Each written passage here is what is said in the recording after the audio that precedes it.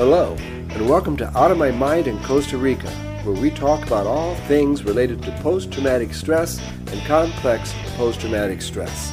This means the content of this podcast can be graphic, and if you suffer from PTSD or complex PTSD, keep in mind you could become triggered.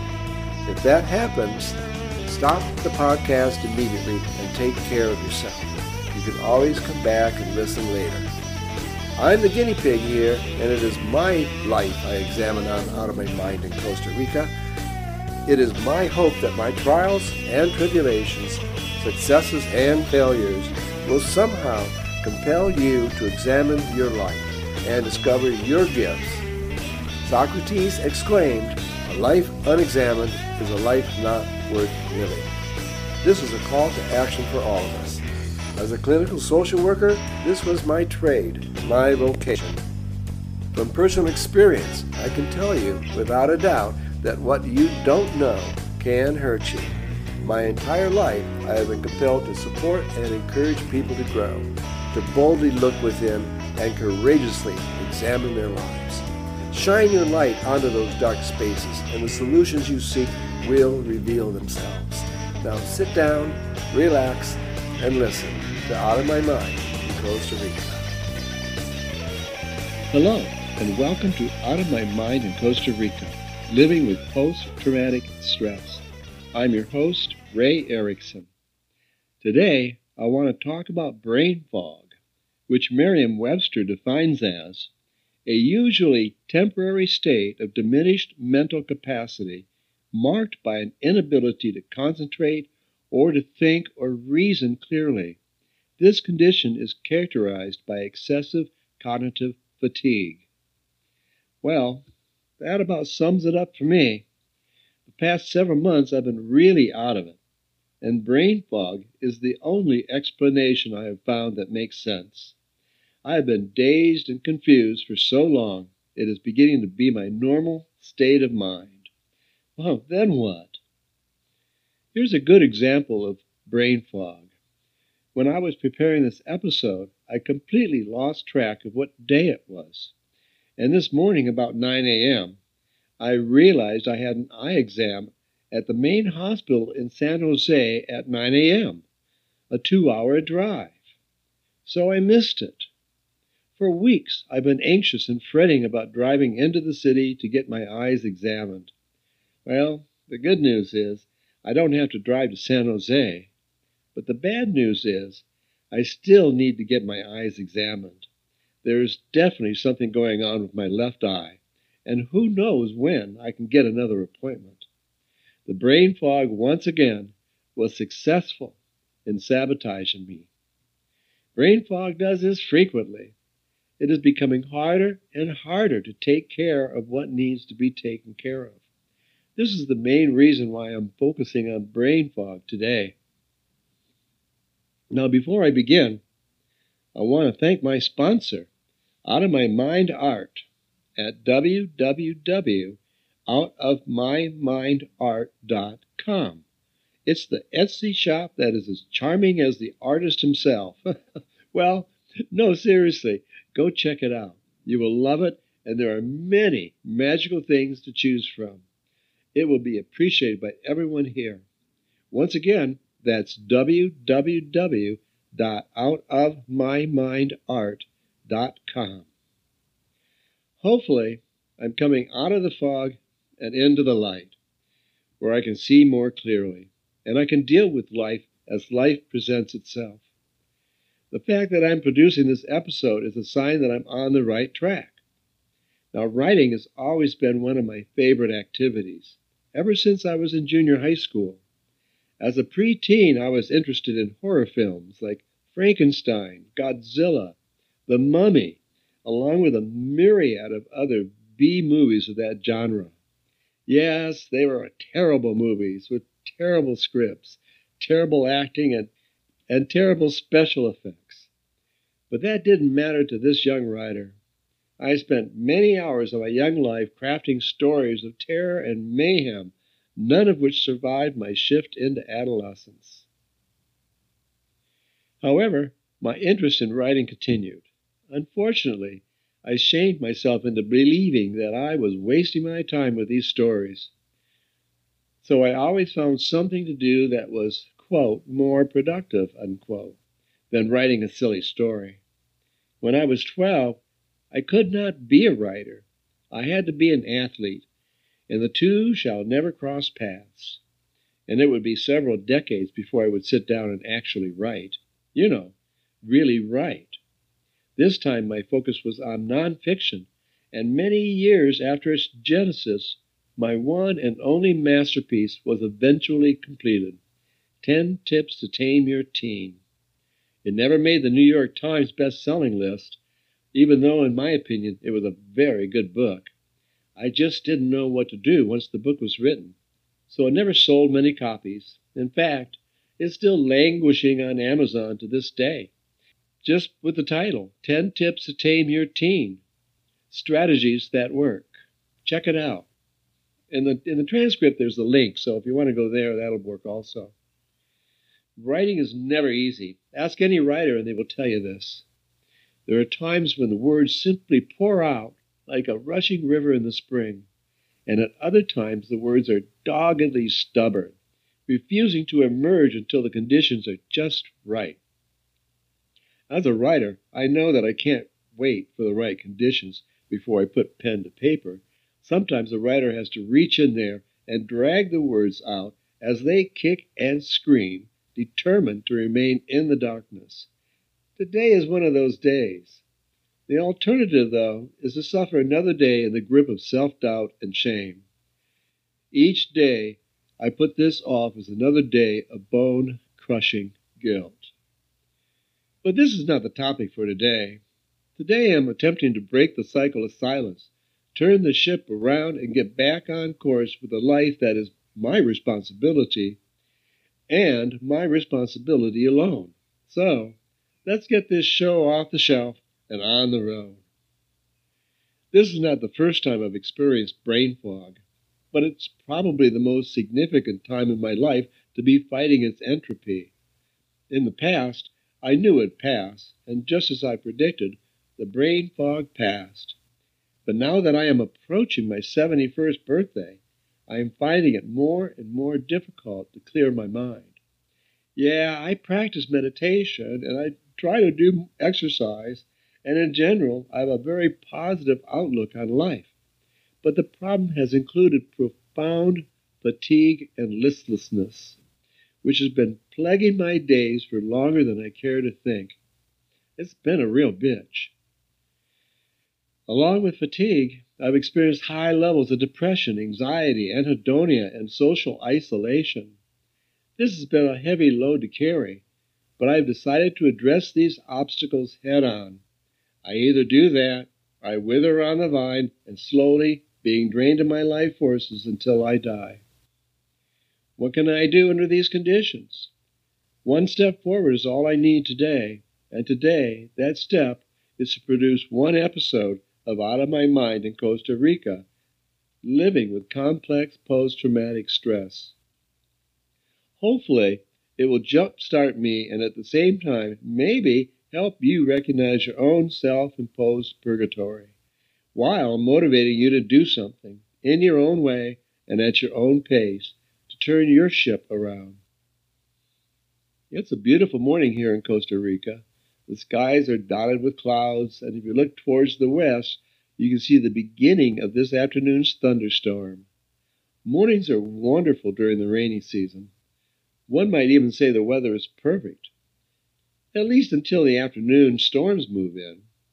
Yesterday it rained cats and dogs in the late afternoon, dumping what must have been 5 to 6 inches of rain by the time it settled down. Who knows, maybe more. If I'm interested enough, I can contact a friend and find out how much rain fell at their house. They may still not be very accurate because here in Central America, it could be raining buckets, and 5 kilometers away, the sun could be shining. Okay, now, let's get back to brain fog. Keeping my focus is a real challenge as well. And believe you me, focus is enough of a challenge without brain fog. So today, I am writing my way out of it. If this episode sounds like it's a bit of a mess, It's because I've been a bit of a mess, and I'm tired of being sick and tired. I know you've been there. I'm feeling energized by this effort, but I'm also angry with myself for the procrastination. The challenge today is to keep my energy high by gently forgiving myself for my past neglects without regret. Each of us do what we can when we can.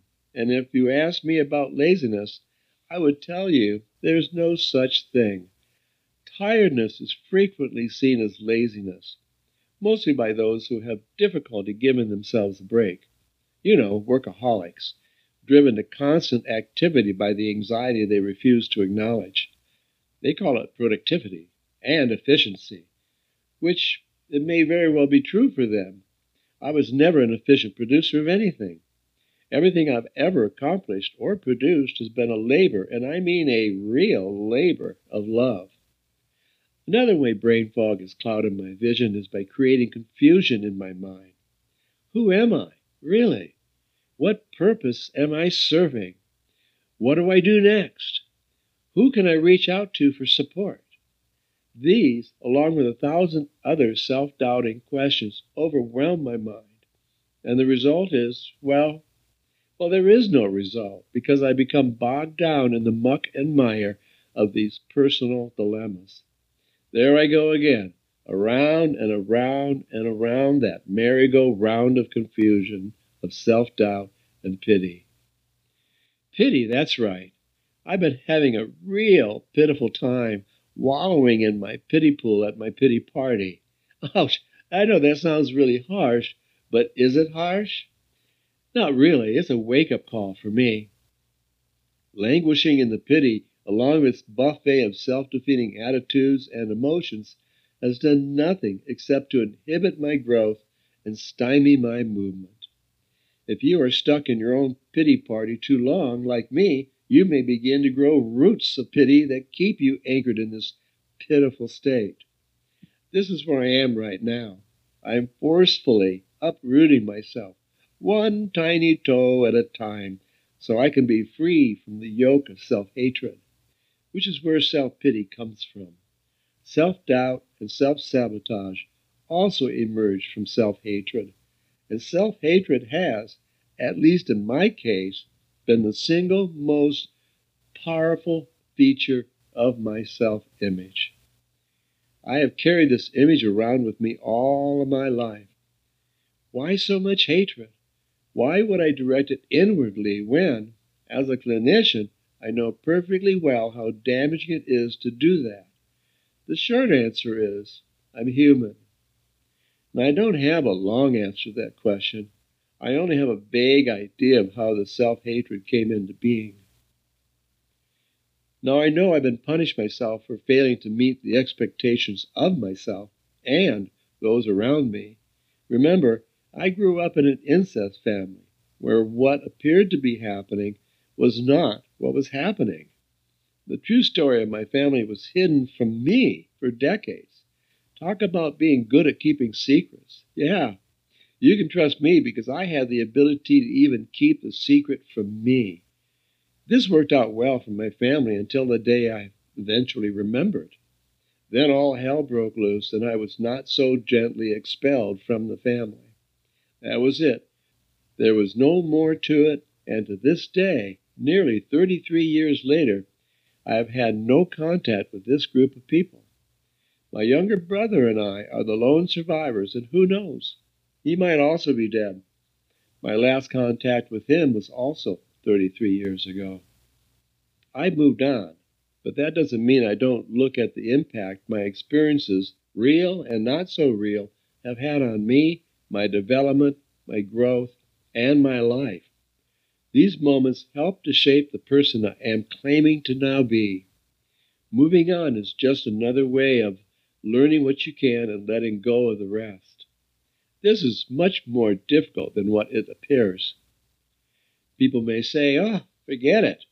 But how can you forget experiences that push you to the edge of reality and held you there for decades? One doesn't just forget these things. Life is not like that. Too many times I have been overwhelmed to the degree that I needed to dissociate in order to survive the event psychologically and physiologically. This worked like a charm, but my lack of memory did not serve me well in the long run. As a result of needing to dissociate to survive, my life is broken up into experiences my true self had and experiences my dissociated self had. These experiences may overlap to some degree, but mostly they are completely unique experiences from the perspectives of two entities, my true self and my dissociated self. I don't think I want to go there today, but I do think it'll make a fantastic podcast down the road. I'll put it on the possibilities list. Now, today is about brain fog. Let me say this, brain fog is not dissociation. Like in the definition above, brain fog is a usually temporary state of diminished mental capacity marked by the inability to concentrate or to think or reason clearly. Dissociation is an alternative state of being as opposed to a diminished mental state. Included in the brain fog is a physically debilitating fatigue and anhedonia, a profound lack of interest in life. I lack the energy and the interest in changing the situation. It is much easier to sit and stew in this smelly, nasty soup of malaise. It's like I'm flailing around in a rushing river, desperately seeking a stronghold and securing a safe haven before I go crashing into the rapids. It is really scary, and it tends to immobilize me, which you and I both know does not work. The key is to let go of the underlying fear, which is fueling the brain fog. Most people are familiar with driving in a thick fog. It's terrifying, and you proceed with grave caution. Living with brain fog is the same thing. Nothing is clear, and you can't see very far. Your vision is limited, which may cause you to isolate and avoid interacting with others. At least this is how brain fog has impacted me. It's like I'm constantly scanning the environment for signs of danger, seeking out landmines that have been nefariously planted in my field of dreams. Granted, if your day is filled with commitments like work and family, there's going to be few opportunities for brain fog to sneak in, but sneak in it will. Brain fog is opportunistic, and it has its eye set on those moments when you are at your lowest point. When you are tired or hungry or confused, brain fog leaps in and takes control of your thoughts. It then digs itself in, like a World War II bunker, impervious to the bombs falling around it. This is what brain fog does. It hunkers down and digs in deep. This is where most people surrender to brain fog and release all resistance to entropy. People, myself included, may embrace the apathy with both arms, holding on because it is the only peaceful place they have. So they embrace the numbness that brain fog embodies us with. We relax and settle into its opiate trance and let the brain fog permeate our entire existence. Ray, you may say, aren't you being a bit dramatic here? I say no, I'm not being dramatic at all. I'm being realistic. Brain fog is real, and it has mental, emotional, intellectual, and physical consequences. Our mental health is threatened by brain fog because of the power it has over our moods.